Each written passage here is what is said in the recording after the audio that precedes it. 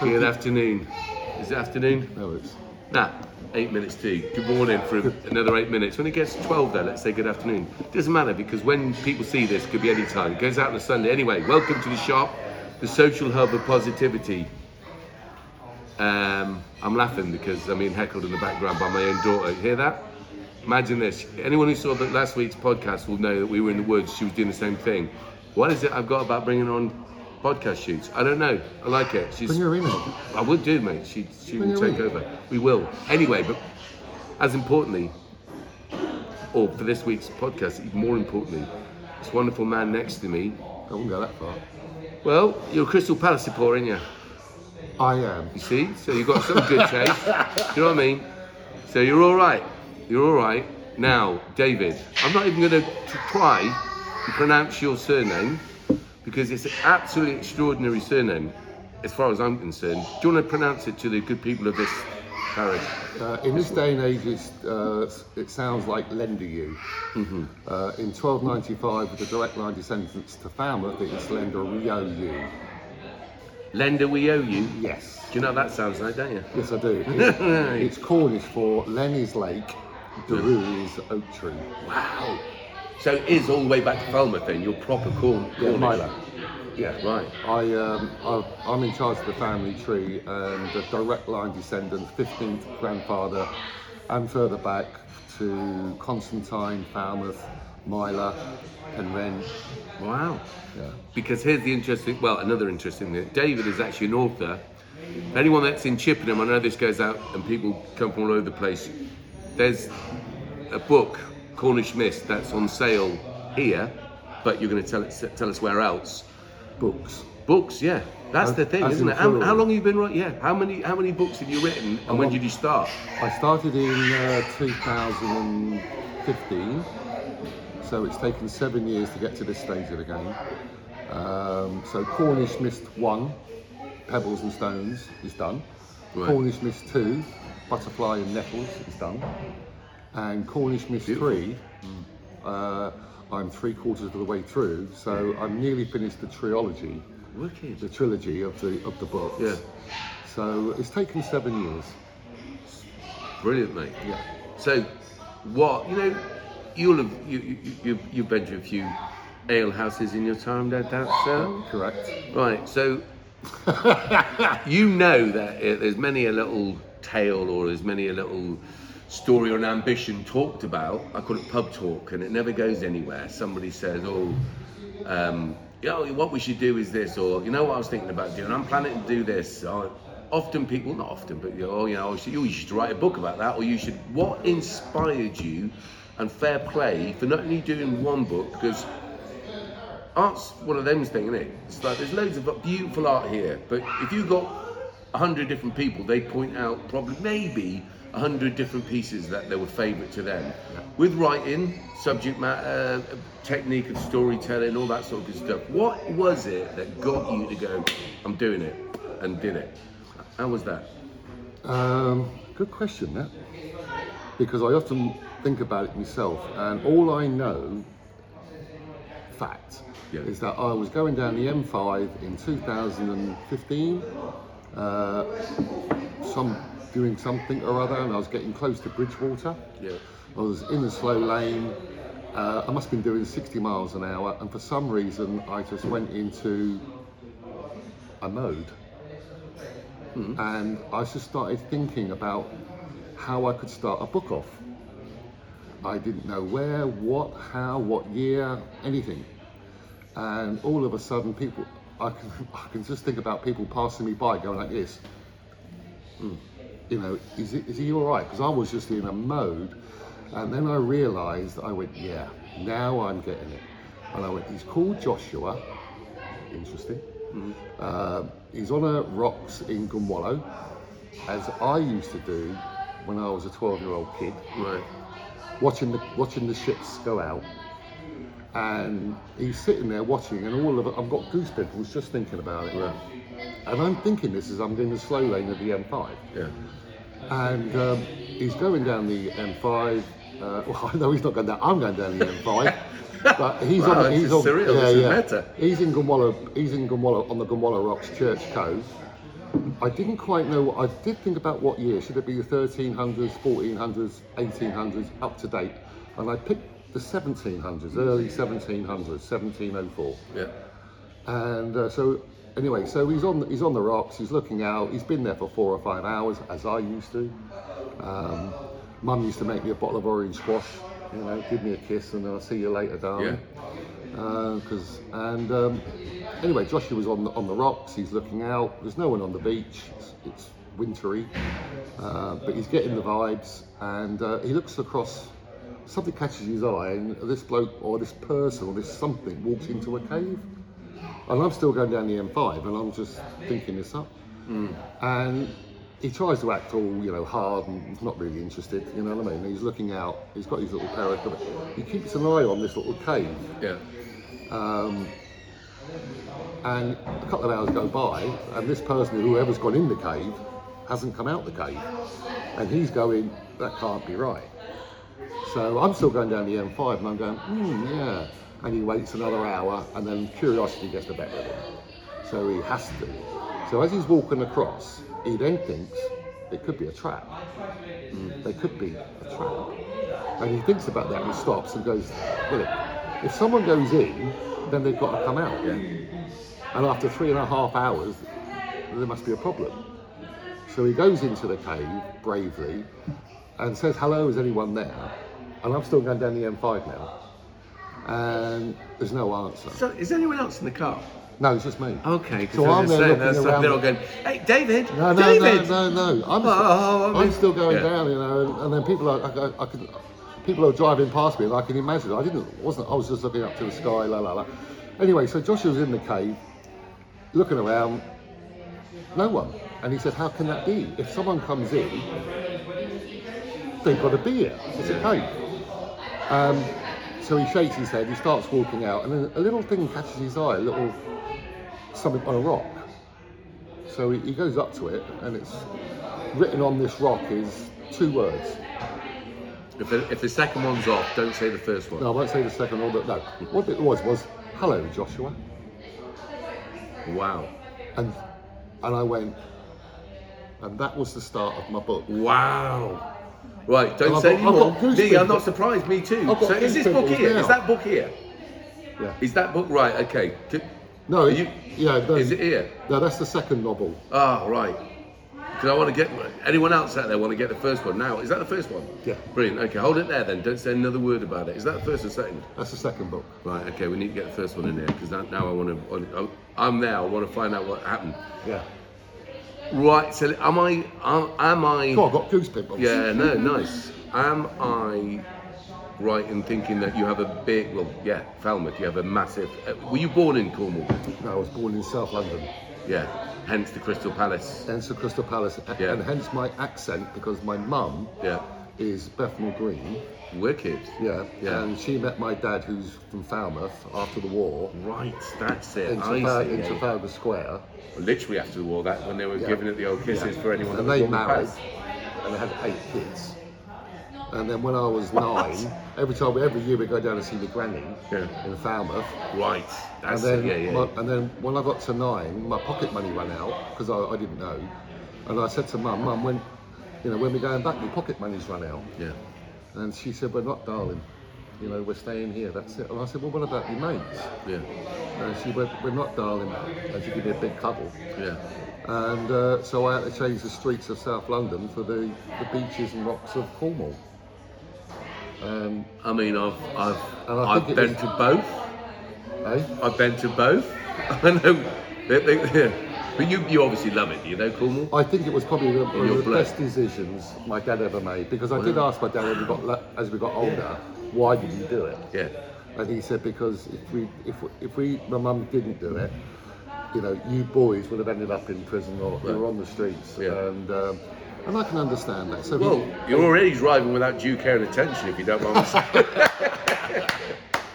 But I've got this double-edged isn't it? sword. I've got this mum's accent, Yeah. but I'm loyal to the Cornish. Yeah. You know, See you later, guys. School in Thank you Falmouth, for coming. Helston. See you later, guys. You know. Nice one. So, we can do. If you notice, one of the feature films we've done is called postcard from Perranporth. Yeah, I just noticed that. Right. So we don't just work here. We work up and down the country. Yeah, I've had a few drinks in Perranporth.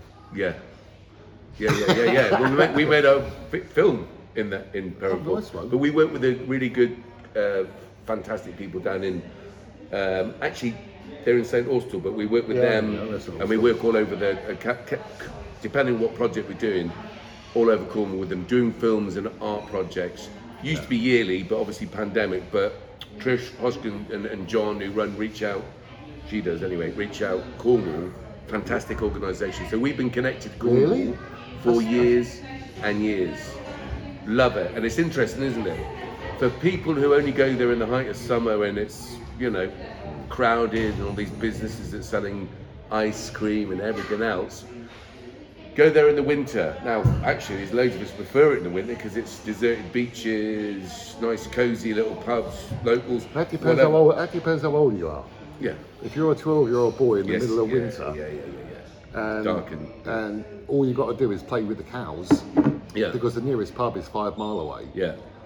You know, you really start. I mean, I think it was a great thing, but when you're on your own, I mean, I'll give you for instance, you know, on Christmas Day, you know, we're in our little place in Curie near Mullion, and knock at the door come, and we all said, rush to the door, and we said, what's going on?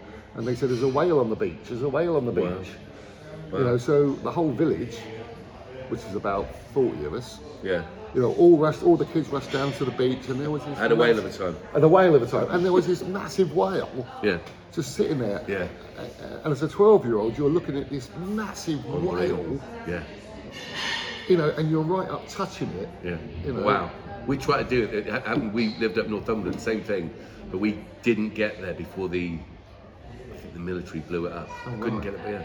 But it was the bits of it everywhere. But until we got there, it stank like whale. Well, it tasted like whale. We asked what went on, and they said, and these some RNLI or whatever they were, they come up, and all the kids were around, you know, including me, and they said, "Do you notice that the tail is missing?" And we went, "Yeah, there is no tail." And they said, "What's happened is this massive sperm whale has been caught and dragged from some ship." Oh, right. And because it's not a big, they tow it in through. They put a rope around the tail, and then they drag. And obviously the rope's gone through the thing, and then it's just drifted. And as a 12-year-old, I really felt sorry for this thing. Yeah. You know. Yeah. I mean, his teeth were like that. This sperm whale. Oh, wow. What an amazing thing. Yeah, we did. I was so disappointed when the whale was no longer on the beach. Yeah. It's a sad old thing. But so would you say, so in retrospect, you're happy that you went, because funny enough, I lived in Chippenham, in Chippenham before I went to make my fame and fortune in London, back in Chippenham. Lived in South London, had two of our 3 boys in Clapham, but actually in St Thomas's, so literally across from Parliament. Yeah. You all right, Donna? Yeah. Good. Excellent. Fine visit. Good. She's a writer as well. She's very good. She works for us. She's very talented. Do you read that poetry book? Great, isn't it? And yeah, I had that feeling as well of kind of like at a certain point, because my dad was in the RAF, we lived, hence became Chippenham. We used to live out the RAF base, which is now the Army base. Talk about going downhill. Oh, stop it! How long was your dad in the RAF for? 35 years. So a Brill Queen boy. Yeah. Club Army. Yeah. Well, you know what I'm talking about. Her dad's Army as well. You know. Is he Army? Yeah. Really? Yeah. Yeah, it was. But so you know, obviously, I know that there's like the Army. Yeah. I've been brought up the other way. No, you're Pongo. Just seriously. Brill Cream It boy. goes Army. Oh, he does. No, it's not. Then Navy. it goes The oldest service was the Navy. Navy. Yeah, I know. Senior service. Senior service. Get on your nerves, don't they? Yeah. Yeah. They always go first on the parades. Yeah. Does our wedding. Yeah. Anyway, Anyway, where were we? Right, so yeah, we were always basically living in country things. So when I was in London, and 2 of the lads thought, I don't really know. They started going to school and think, I don't know about living in London. raising kids, as it were. So we moved back out here, and I'm glad we did. To be fair, we had the combination to get to London all the time. You know, work there, do all sorts of stuff. So we'll go anywhere in the world if we've got a good understanding of London, which is important. It's quite unique in its own way. It's isn't funny you say that, Ed, because every time I go back to London, and I used to work, you know, I used to do some business in London, and I like a drink. Yeah. You know, I go into the pubs, whether it be the Whitechapel around the East End or in London itself, doesn't really matter. You know, right in the centre, you know what I mean? Yeah. I can go in that pub and there is something about it or them. Whether it's the bricks, it's like going into an old Cornish pirate in the just imbued with their spirit. Yes, Yeah, I mean, yeah, that's yeah. not just Cornish. I can go into London and I can feel the same. Same, yeah. It's a different feel, but there is definitely a feeling within. I mean, they could be eating and everything like that, and that's no problem. But I've been every time I go back or do a bit of work and I'm staying the night there or whatever it is in the centre of London, I go into a pub. Doesn't really matter. I like the old pubs. I like the corner pubs. Yeah. And I just get this feeling with these bricks. It's not granite. Yeah. I don't know what brick it is, but I can sit there and I just know there's a beautiful feeling. Yeah. It's funny, isn't it? Isn't it? Yeah. Because Reach Out Cornwall, we've done a podcast on it. Their new place is in one of the first, What's it called? 7 stars. Where to? In S.H.O.P. Oh, because we used to own the 7 Stars in Helston in 1740. Wow. So funny enough, I say owned it. It's one of, what's the brewery? See you later. See you, You're darling. on about The St. Austell Brewery. St. Austell Brewery. So that was one of their first pubs. They've given it over to this, fair play to them, this community initiative. Pretty much like Can Do to a lot of degrees. Alternative education, really supportive of, it's beautiful. As we went out, we've done a podcast, have a look and you see that in that place, they've got on the wall a whole history of all the different landlords and landladies since the first day they opened it, and it's that feeling. And you look at that, and I don't need to have the history of a place. I'm with you. I sort of go in and go, if you know there's some significance happening there, but even not, the idea that there's been some social interaction, some violent interaction. Apparently, someone died in that place, and they didn't tell anyone for 2 days because they wanted to. Normally happens. They were having a lock-in. It would normally happen in the latrines. I'm not surprised. Probably fell in and never got out. Yeah. You know, accidentally on purpose. Yeah. In the olden days. Yeah. Just thought I'd mention it. Yeah. You know, and but no, we used to own the Red Lion in Lemon Street in Truro in the 1800s. We've done a lot of work in Truro as well. I just love people, mate. We're all over the place. We do stuff in London, Brixton. Did a load of stuff in North London in Queen's Crescent, which is ironic because there's a Queen's Crescent in Chippenham, But I remember the time, I don't know what it is, but I remember the time doing Penny for the Guy in the 60s. Outside the pub in South Croydon, sitting there with the little pram, with the guy, stuck with the guy, going, Penny for the Guy, mister, sir. Yeah. And they throw me a penny. Yeah. I remember us doing it one year and we never make it, so we put my brother in the We've thing. done that with my brother. Or was it my sister? You said that, yeah. So I think we put people Colin that, people that thought That's it what was we funny, did. give money, yeah. I say we put our brother in. He probably came up with the idea. He's like that, our Michael. Yeah. But that idea about. So that's. I'll give you an example about a pub, Yeah. Cornish pub. Yeah. I was in the pub because I do have a drink. Yeah. Okay? It was called the Wheeling, and it's on the Lizard Road, right? And it was winter. It was blizzarding. Yeah. Right? So we're in the pub. I mean, he's not with us anymore, so I can say, we was in there at 2:00 in the morning, as you do. Because driving without due care and attention, drinking. But you had to, Ed. Arrest this man. You had to. You had to. Anyway, Keep the other people company. So I'd never dream of doing such a thing. We're in the middle of nowhere. This pub's in the middle of nowhere. The nearest house is a mile away. And anyway, so Mr. Not Rose there. I can't remember his surname. Oh, I'll get it. Come in a minute. Anyway, the two of them got up, the old boys. And they see you later then. We went, see you later.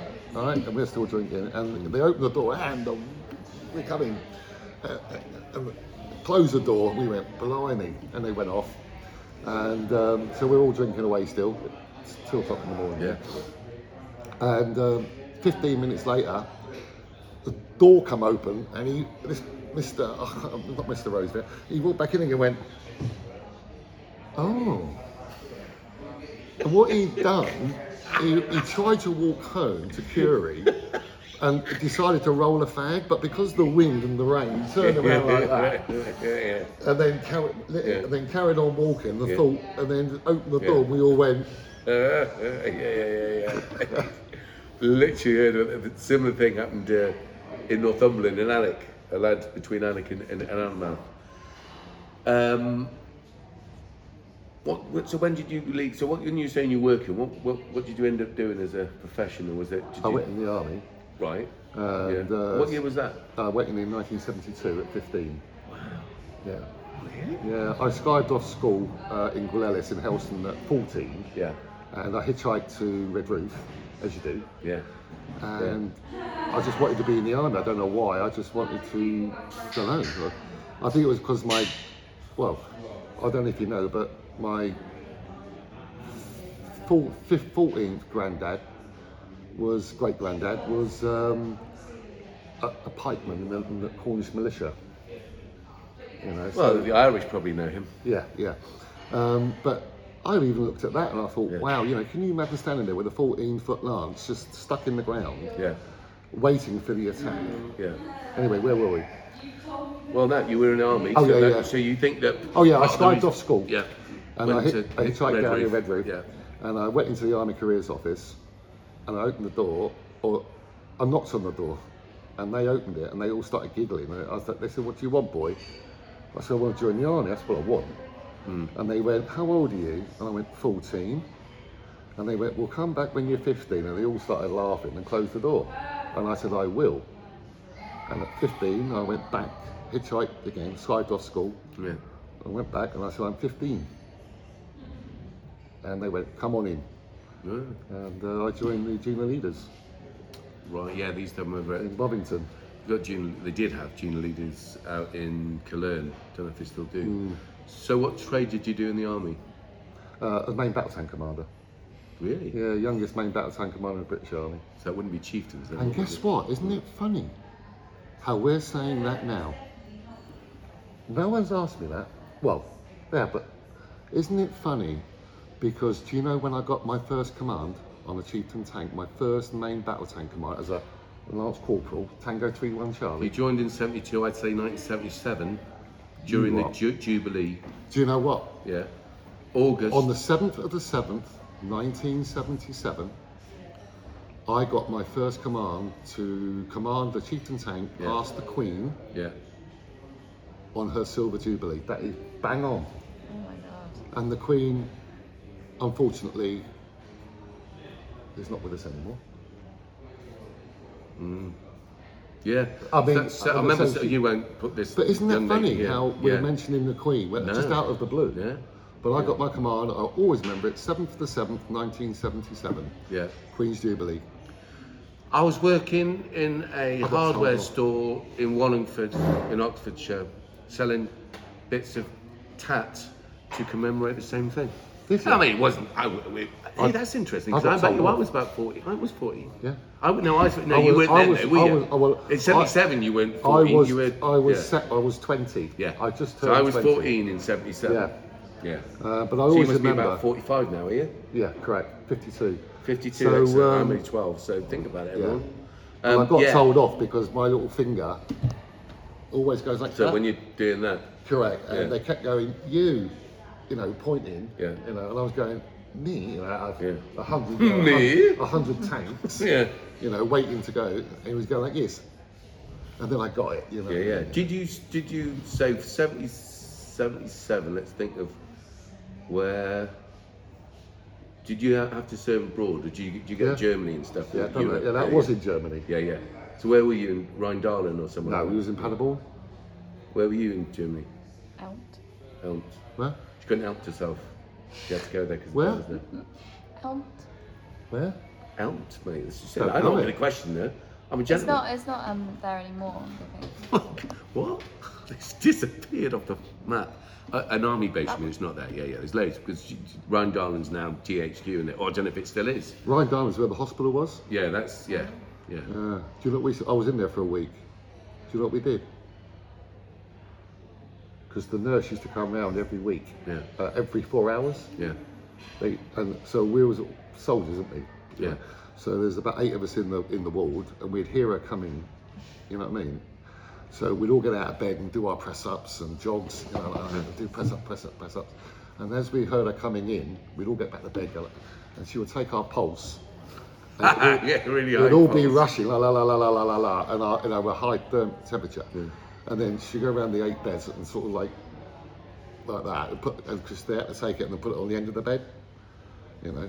And then next 4 hours we hear her again, so we'll all be in the bed going deep breathing, and then she'll come in. It'll be like bump, bump, and all our records were like this. Just thought I'd mention it. Yeah. So did you have to fire a tank in anger? No, not in anger. Just for a laugh. How you then? look about it. Well, I don't know. You know. I mean, I tell you. Where were you stationed? Besides? All over. Yeah, go on then. So you say the place, and I'll say if it was in anger. Good competition. Cyprus, 74. Cyprus in 74. I was there. We left in so that's when the Turks invaded. Exactly right. So Makarios had been ousted from power. Yeah. The Turks we left we left on the 9th of August 1973. We left Nicosia. My dad was based in Nicosia. So you therefore then either you went to Akrotiri or Deucalion. I was Nicosia. You were in Nicosia, by the airport. Yeah. That's where we were. That's where we were. Well, yeah, because of course they took over, didn't they? They got attacked. They did. They still. Have you seen it since? No. Have a look on the YouTube. You still see Nicosia Airport. You'll recognise it. It's decrepit. Well, we were there, Yeah. and I remember when we were being fired at. Yeah. And I come out. I was 17 3/4. Yeah. And I walked out, and I saw all this trace going over our huts. Yeah. I mean, there was, and I've never seen it before, you know. And I stood there in amazement, and I went, "That is so beautiful." Yeah. It reminded Was that at me. night then?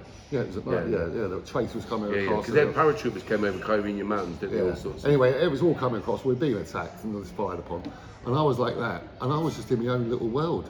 I went, "That's beautiful," like, you know. And then all of a sudden, this officer grabbed me and went, "You stupid!" Yeah. And I was going, "That is beautiful," you know.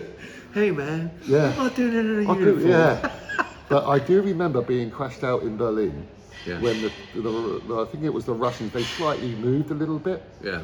And I'm not a political man because I was only young. Yeah. But obviously politics is politics, so that we had to move forward. Yeah. So that was sort of Yeah. worrying. Well, yeah. Third World War But I was in the scenario. Big Eden getting drunk because I Yeah. like to drink. Yeah. It's not me, Ed. Anyway. Someone's got to do, otherwise all those pubs go out. So when I got back to barracks, they said, "You stupid, what have you been doing? Where you get in the old tank and get out," and you know.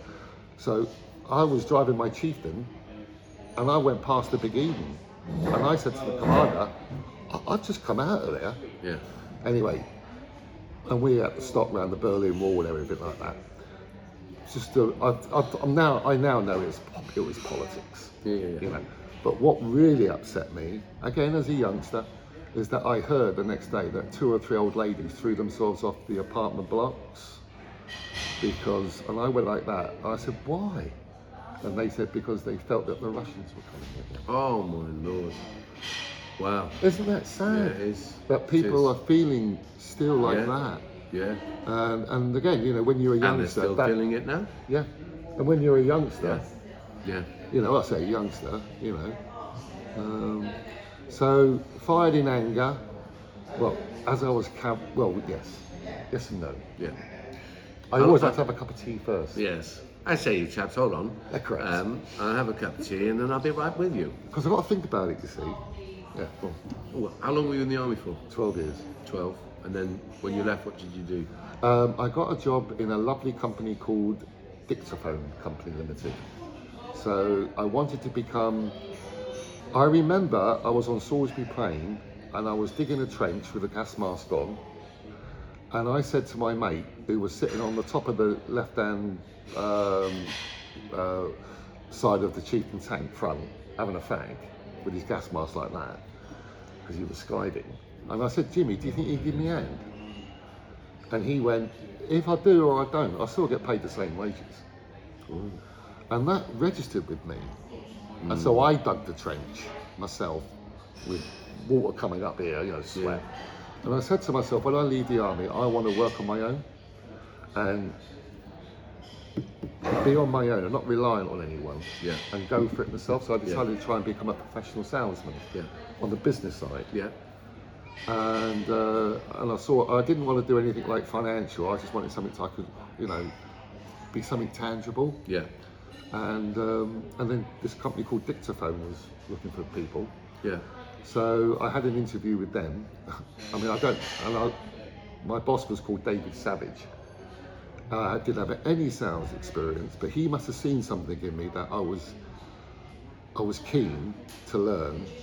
You know what I mean? I was 28 years of age, and so I was 10 years behind any civilian. Yeah. But I was keen to learn. And you were that discipline and he, and they took me on. Wicked. And I still remember my first car, A314 LEA, was a Ford Escort they gave me. And where were you based then? Bristol. Right. Yeah. Right. So and then how far was your patch as it were? The patch was Cheltenham and Bath. Yeah. So I'd done extremely well.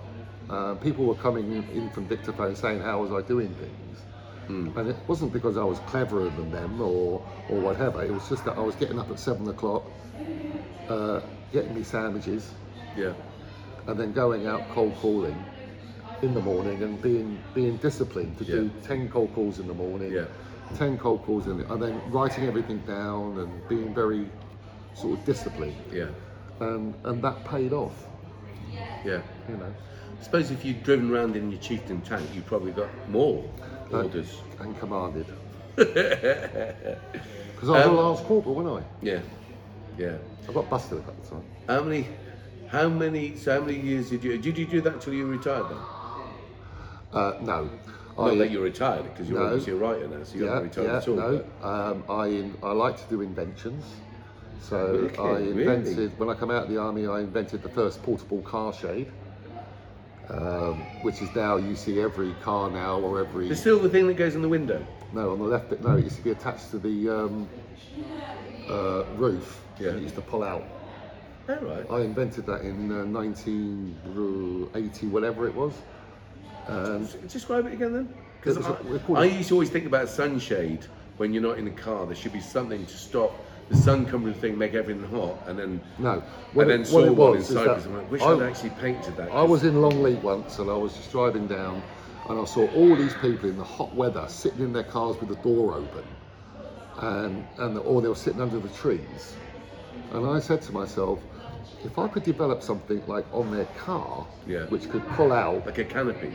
Like a canopy. Yeah, like a caravan does. Yeah. So, caravan it's normal now. Yeah. And I said, if I could do that for a car and attach it to there used to be like a rim on the roofs, 2 rims. Yeah. Little rain rims, weren't they? Yeah.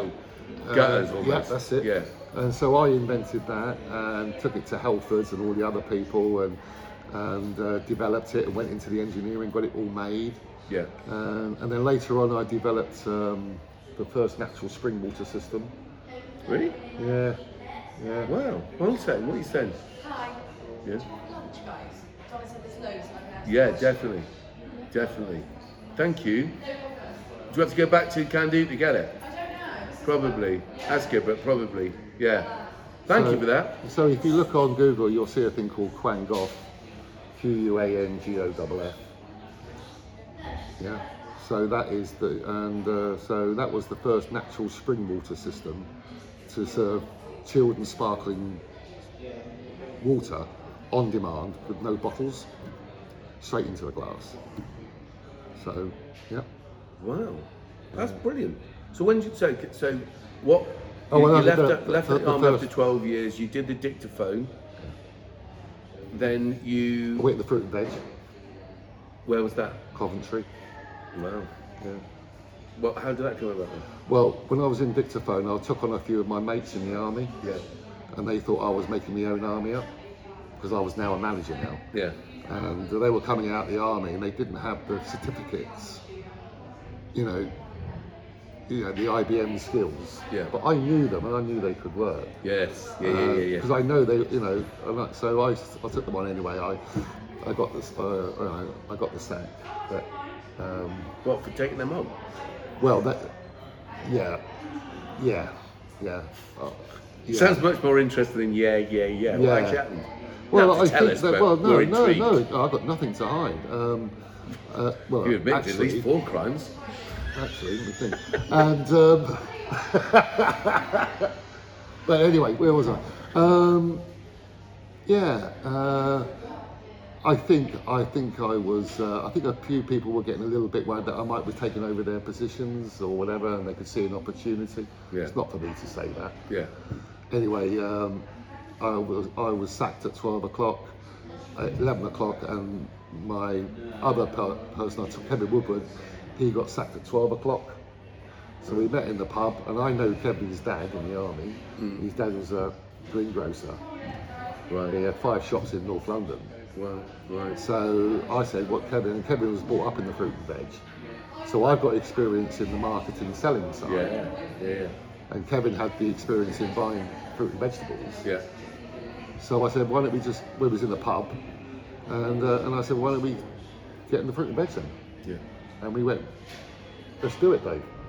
So we had a few drinks, as you do, and set up the company. Well, we couldn't afford a I'd say van. that there's definitely a lot of people that have been in pub situations, have had a lot of drinks, start to discuss ideas, and nothing ever happens. That's what's interesting. What define not that life's a competition, because I don't think it is. It shouldn't be, certainly. But that's interesting that you have. What do you think give you the frame of mind to be able to just sort of take things up and go, no, I'm going to do that now? That's a very good question, and I think that, do you know what? I like to try and give you a very intelligent answer, Ed. It would go over my head, so don't worry about it. You just Okay, but I'll be normal. pitch it low. Do you know what I think it is? My mum. Right. The upbringing. Yeah. You know, when the rag and bowman come round, you know, we were so happy. We run into mum and say, Mum, the rag and bowman's here, you know, oh, we haven't got anything today, my darling, you know what I mean? Just brought up with the spirit of a lovely, loving family. Yeah. Vitally important, isn't it? I think so. Yeah. And that will to keep going. Yeah. Yeah. It's interesting because Do you know what I mean? yeah. I can't put we work in Candy. We work with cross section of people. We specialise in and focus a lot of our time and attention on particularly children in care, because it don't take rocket science to work out that if you feel that ability, and I did as well, that sort of sense of love and support, not financial because we didn't have any, Absolutely. but all about emotions and how you felt spiritually, if you want to say, or whatever, psychologically, all those bits that meant that you felt you could do anything. You didn't think you were better than anyone. But Absolutely. You know what I mean? You could do it. So in reverse, and I've worked in a few, used to work in this one prison doing projects, drama projects with a fantastic theatre company at the time, and worked out that lots of people, and through various people saying it, that lots of people that we come across, and we've done homeless projects, that lots of people who come through the care system, they just respect the care system, but it's about the emotional context of people. If they don't have the support that you had from a loving, caring mum, and supportive adult, it doesn't have to be a biological one, but that, you'll see in a minute, that's a big sort of challenge or a problem, in a sense, for a child to overcome. Yes, it is. So they haven't got that something to lean on, something to inspire them, something to the foundation. Excuse the language. You know, a kick up the backside. Yeah. Because sometimes it is as simple as that. Someone who cares enough about you to do and knows you well enough to give you the appropriate support, isn't it? Yeah. When it's needed. But the interesting thing as a guest, And this is like we've been going 24 years now. So Have you really? yeah. Started when I was 5. So we have we have come across loads of children. So I love the work of, and it goes unheralded, the work day to day, 365 days a year that social services and social workers do. You always hear it when it goes wrong, but no one ever, you don't hear people commentating.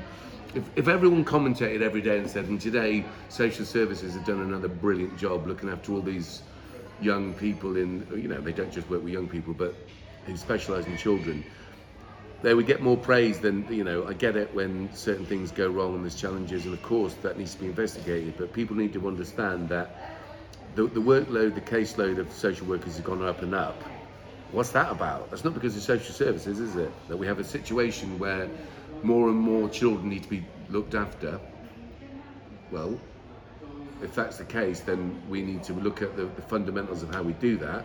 We have a good success rate of that because all our practices is based on relationship anyway. So it's about care, appropriate care, not collusion, but appropriate care and support, and offering up opportunity that you would also offer to your own Do you children. know what? I've been listening to you now, Ed.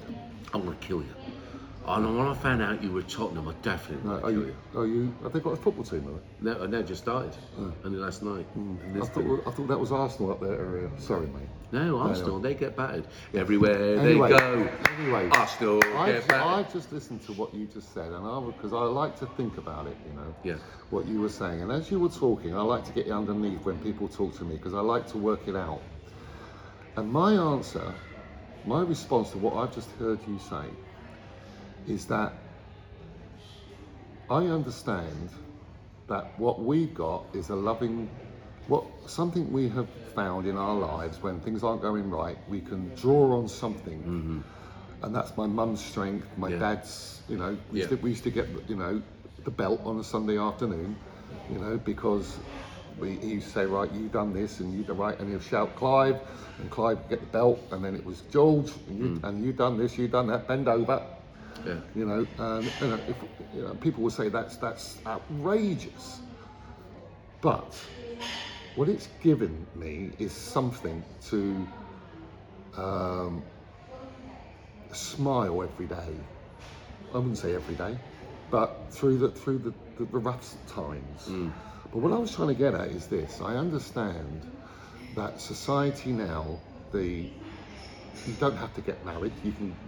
It's not important anymore. I understand. This is what I'm hearing on this social media, that people have been complaining that you have to get married in a church and therefore it's outrageous and this, that and the other. So therefore they get married and it's without any vows, and they get a ring and everything like that. And I disagree with that husband, and he disagrees, so we split up. And all those values of getting married, which is really important, to compromise, to love one another, then the marriage rate would be higher, and the children, hopefully, more children can have that togetherness with a family. Now, I could get ripped apart on that, I understand that.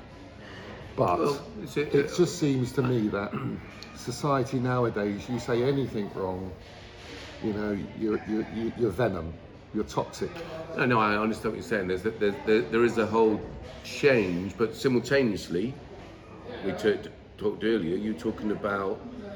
We were talking about the workhouse. We were. Right. So society on all sorts of levels, I would say. Did you hear what we were talking about, Lauren? Well, not that it was. It's significant to what we're saying now, because it is actually. I would question how, in the same period of time that you're talking about. Point. That same period of time that you're talking about, rich people in this country got richer. They did. Poor people got poorer. They did. And I'm telling you that I'm dealing with more children through social services. Now, if the school classrooms, and we work with some fantastic schools, are oversubscribed, the classroom sizes are too big. Yeah. There isn't enough. There's more autism than there's ever been. Absolutely. There's more emotional, mental health, and particularly the pandemic. Yeah. So all of those things have just got worse. Yes. And yet all the rich are still getting richer. So there's something wrong. There's a correlation between capitalism, stroke wealth creation, and provision for your own community and society. Yeah, but these rich people, I wouldn't say, I'm not going to try and mark everyone rich being like I don't that. say that they're bad. No, They just know that. That's But their life as well. what isn't it? I'm Some of saying- them. Yeah. Some I mean, of them are obviously. I'll give you an example. I understand that the people who own Google and all these things, these are extremely, very, very wealthy people. Yeah. Right? Yeah. All I get on my phone every morning is, your data isn't stored. You need to update your data now. Yeah. And this is what I call victimization. Yeah, or pressure marketing. Or yeah. pressure marketing, Yeah. and you will do what we say. Yeah. You know, if you don't, then we're going to block you. And how bad is that? You would never be able to talk to Lauren, your wife. Yeah. I'm sorry. Anyway, and That's my wife. and your kids or anything like that. Yeah. And therefore, you are beholden. Yeah. But But they're the nouveau rich. I know what you're saying, but if we're talking about historical rich, for instance, this country only finished off paying, and remember, I know what we're talking about. We're talking about Amazing Grace. We were. Right. So in a roundabout way, here's how this came about. This country only finished off paying the debt that this to slave owners in 2015. Discuss. Sorry, I lost that. Right. So in 2015, the debt that this country got into to compensate. Don't think about. We were talking about who wrote the geezer that wrote Amazing Grace. I can't remember He was his on, name. but he was on a boat. He was a slave trader, and suddenly had an epiphany and thought, "This isn't a nice thing." No. Right. Well, people like him. Bizarrely, very similar to today in a way. That you have a government that says, "Oh, okay, we're going to abolish slavery." Not a moral reason, not an ethical reason. This is an appalling thing to do. Remember, these are so-say Christians, a lot of them as well, right? So it makes you think, right? So they are making this country, capitalism really was based on slavery. Big head start if you trace it, right? So they had all this money to stop them kidnapping people from another country and putting them into servitude and slavery in the tobacco and the sugar cane, all that good industries that came up in the Caribbean and in America. Yeah, but I've got to stop you there, Ed. Yeah. You know, you keep saying about the other countries, the Caribbean, the blacks and everything like that. You know, everyone seems to forget about what's happened in Scotland in the 1700s, in Ireland in the 1700s, 1500s. Well, the Irish got sent there as well, Cornwall in the 1700s. Absolutely. The London people, the little kids being victimised and put to slavery on the tin and on the mills. Mines, that's what we were talking about. And the mills and the weaving mills. No one talks about a little 7-year-old kid from Derbyshire. Who's been told to do the looms, and it was called, I think it was called a crocker. In other words, when the weave come off, his job was to run around and put the weave back on. Machines loads of You're times. exactly right. These little kids of 5 to 6 year age got caught in the looms and were killed. But no one cares about them. No, I'm not. I don't say you don't care, but we seem to be overriding. Oh no, I'm only talking about slaves because we're talking about Amazing Grace. But these were slaves in our own country. So we'll both agree then, don't we? Making people slaves isn't the right thing. No, it's not. Right. Okay. So I don't care where they've come from. What I'm But saying I'm is, just isn't it trying funny to- they weren't compensated? I'm trying to expand the conversation. Well, I think you're right. We talked about poor houses, so we talked about generally the underclass. We were talking about the underclass. I mean, I think I mentioned, in the late 1700s. Selina Lendiu was in a tin mine in St Allen at Penny Come Quick. Nice name, that, isn't it? Isn't it? It's lovely. In the honeycombs. Her husband, John Lendiu, I think it was called John in the 1700s. Great name. He died in the mine. In St Allen. Now, rather than care for Selina and their little boy Edward, who was 4 or 5. No, gone. You can't afford the cottage because your husband's dead. Gone.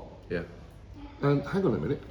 Sorry. No empathy. No. She tries to go back to Perrin-y-Worthall, right, where she was from. Well, by then. Gone. No, you've been over St Allen. You're gone. And this is the parish. So what does she do? Well, I'm not talking about her, but other Lendius begging outside the Blue Anchor on the streets. Where's the Blue Anchor? Helston. Why do I know that? I think Yeah. I've seen someone. Does that have a folk thing that goes on there? It's a nice. It's a Helston. No. Floral No, dance. I remember. No, a guy I met in a thing who had a. I'm sure it was Blue Speedo. Anchor. It was some sort of folk thing that had happened at the Blue Anchor. Yeah, probably. Yeah, they make It was their in own Cornwall. beer. It was in Exeter. Yeah, yeah. It was in Exeter. Oh, was he? No, he was in Exeter, but I remember the Blue Anchor Oh yeah, being Blue on his Anchor. t-shirt. Bottom of town. Right. Yeah. Be careful when you're drinking there, Nice. mate. That beer is strong. Good. I like to hear that. I don't waste my time.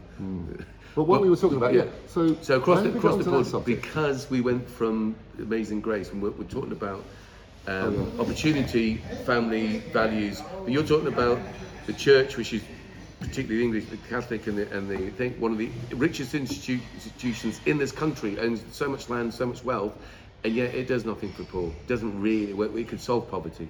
So some of the reasons why families, I guess, we have a society that doesn't value its community. It doesn't value enough, because otherwise we wouldn't have poverty, wouldn't have homelessness, would we? There's more people with second homes than there is homeless people. How is that? Well, you saying that, you know, I understand that they put a helicopter over at Medigizzy one a couple of years ago, last It's a year. great old place, isn't it? I love that. Yeah, they put John. and they went over it at night in the winter, and there was hardly not one light on in all the cottages, and they say that because they're all second homes.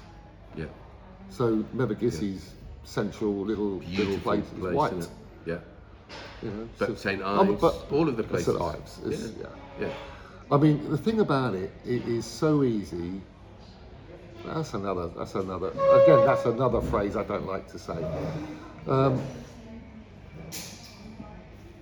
It is. I'll say it away. It is quite easy to throw stones at the wealthy and the rich. I ain't throwing no stones. No, I know don't you agree ain't. with it. But I just want to be a little bit more reserved. Yeah. Because You do that. I'll yeah, keep, you carry I'll on. keep Ed. hammering. You carry on. But I just wanted to be a little bit more reserved because Yeah. there are some rich people, Yeah. I know like some J.K. people. Rowling, who Yeah, I've yeah. got a lot of time for. Again, it's nouveau rich. I'm not talking about people Oh, who've made money from recently from these things. I'm talking about Oh, who have old worked money. for it. Yeah, I'm talking about people who Yeah, have worked for like- it. Don't just mean to say that they should buy second homes or they should have slaves. But what I'm saying is, Yeah. there's been for generations old money, church money thing that with all that, if I had that money, there wouldn't be homeless people. Trust me. Yeah. I'd still live in the same house I live in now, but there wouldn't be any homeless people. Because our priorities are wrong. It's like, you have all that wealth Yeah. and you did that with it, you've got to be kidding. Anyway, But then you've got to be careful, Ed. oh, I won't be careful. No, but you've got to I be careful refuse. because if you Spot do Tottenham. give that to someone, Yeah. and you know, I'm on a double-edged sword here. Yeah. If you do give someone, like, have this property, and then 25 kids come in who have been violent on the streets, Yeah. they're like that. They'll just say, do you know what, mate? I can be violent on the streets, I can nick, I can steal, I can do what I want, and guess what? I've got a nice house, I don't pay nothing. Yeah, I'm talking about And you see- but you generational see what I- shift. Yeah, I know we are. I'm talking about over a kid. If we, for instance, if here's with all the money we've got in this country, we shouldn't have to be paying for towards cancer research by selling old tat in shops, or hospices, or the air ambulance. They're so important that we should be, or help for heroes. We shouldn't be having charities out of the public being taxed in another way, of their conscience being taxed for the air. We all want the air ambulance. It's a brilliant thing. We want one, don't we? So let's have it out of our common tax. But do you know something? And let's have all the rich paying the tax so we can afford it. Yeah, I agree. I do. But yeah, but on the other side of the coin, if you're going to tax the rich, there's other countries in the world who are taxing less. So all they do is move the limited company to And Sri Lanka. I say, when you do that, you will no longer be allowed in this country. Oh well, that's You see, now we're talking. Now we're talking. Yeah. See, Take the rich somewhere else. Take your money if you want, but if you've inherited it, you can't have it. But you know, my system. daughter was in hospital. She's in the hospital, and I went, you know, and it seemed to me that the hospital's all over the place. Yeah. There was none of this regimental looking after patients, you know, on a certain period and talking and this, that, and the other. All that seems to be gone. And people are walking in and, you know, well, these are your tablets. Oh, no, I need to take 20 millimeters. Oh, yeah, sorry, I'll come back. And I'm looking at, and I'm watching and I'm looking going, it's all over the place. And I just think it needs more discipline up in the management side, rather than pay them, 455,000, for to become a director of a trust. And they've got second homes, third homes, fourth homes, and they have a meeting like it's a corporate. Yeah. But nothing's happening downstairs. If that makes It's all disorganised. It doesn't seem right, definitely. I mean, there's lots of aspects of society which I think haven't got any better. And considering, so if we all agree that the rich have got richer, I'm not blaming the rich. I'm blaming the structure of our society that allows that to happen. It's totally counterintuitive as a human being. We know we need shelter, we know we need air, we know we need water, we know things, and yet we don't provide it. I know. I see where you're coming from now. Do you know what I mean? So what they want is another driver, rather than be rich as the main driver. That's it. There's got to be another driver. Yeah. So I think that you've said it. It's interesting how you said that in your own way, that you knew. So your nuclear family, your mum, having that was a really great inspiration. There was nothing you couldn't do, so you went and did everything you wanted to do. When you were in the army, and you even had a if I was naughty, my mum will go, "No, not my David." Yeah, but you also, your dad sorted you out on a Sunday, so Correct. you got right. But you also then went into the army. What everyone thinks about armies and all that sort of good, regardless. Inside of that, and I know lots of military people, the camaraderie is second to none. Correct. Because sometimes you're in a situation where any minute Russians are moving, you could all die. Right. So you are all tight knit. So much so that when you leave the army, you've got all that infrastructure, all that discipline, the communication. You meet up with your boy. You can set up another business, and so on and so forth. Correct. Right. So everything you're doing. I wasn't afraid. No, this is great. So I would like everyone to be like that, not to join the army. I would like everyone to be that secure within having an equal opportunity. Oh, I see. Yes. So that everyone, so you didn't have to worry about the people on the streets causing crime, because I work with those in prison. And I'm going, well, wait a minute. I'm saying to them, regardless of your reasons, this society appears to want to spend more money catching you and putting you away, like the American capital system, which is basically a capitalist thing that creates more prisoners. So if you've got shares in prisons, of course you want prisons. Do you know what I mean? Privatised over here, isn't it? Is it? Yeah. I didn't know that. Yeah. It's a G4. Oh my God! Here we go. Oh yeah. So basically, it's absurd.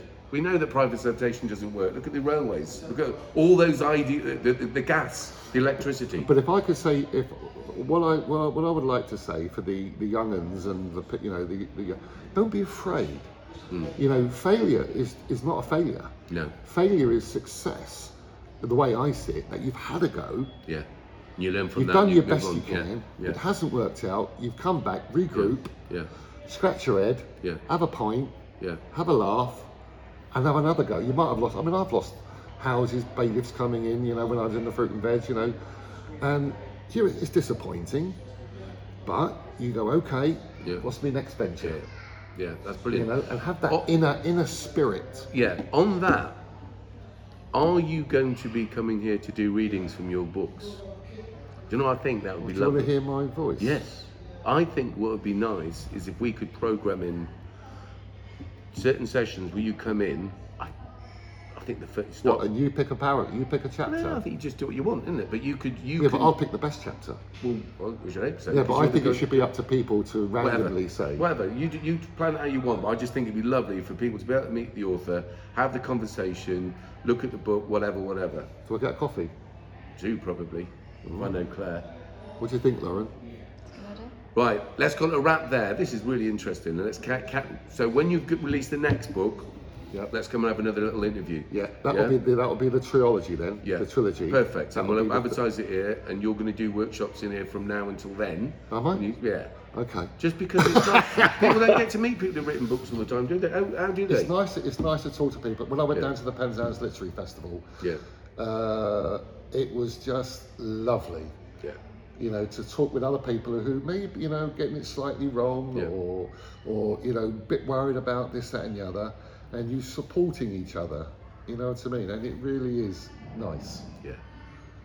Fair play to you. Right, we're going to call it David. Say your last name again, because lend you. Thank you for lending us your time. I've heard them all then. Your time. And also, I love it. I mean, great that you're an author, but you're a great storyteller. As in, you recount your stories beautifully, life stories, and it's important. It And is. I think it would be interesting to hear you reading from your book, because it doesn't happen enough in this town. Not blaming the town. I'm saying, how many authors are there? There's a few, but I like the idea we can meet you like this. Yeah. I met you in the Constantly, didn't I? You did, yeah. You. Out of there, that Was was I drinking then? yeah. But what I'm saying is I wasn't meant to meet you, but you were a very approachable chap. We had a conversation when I realised who you were, and Yeah, you straight realised. away. Right, it was interesting. Yeah. Right, let's do this again. You're a lovely man. Look out for these workshops. That's a wrap. Thanks, Lauren. Thanks, Maya. Cool. In and out.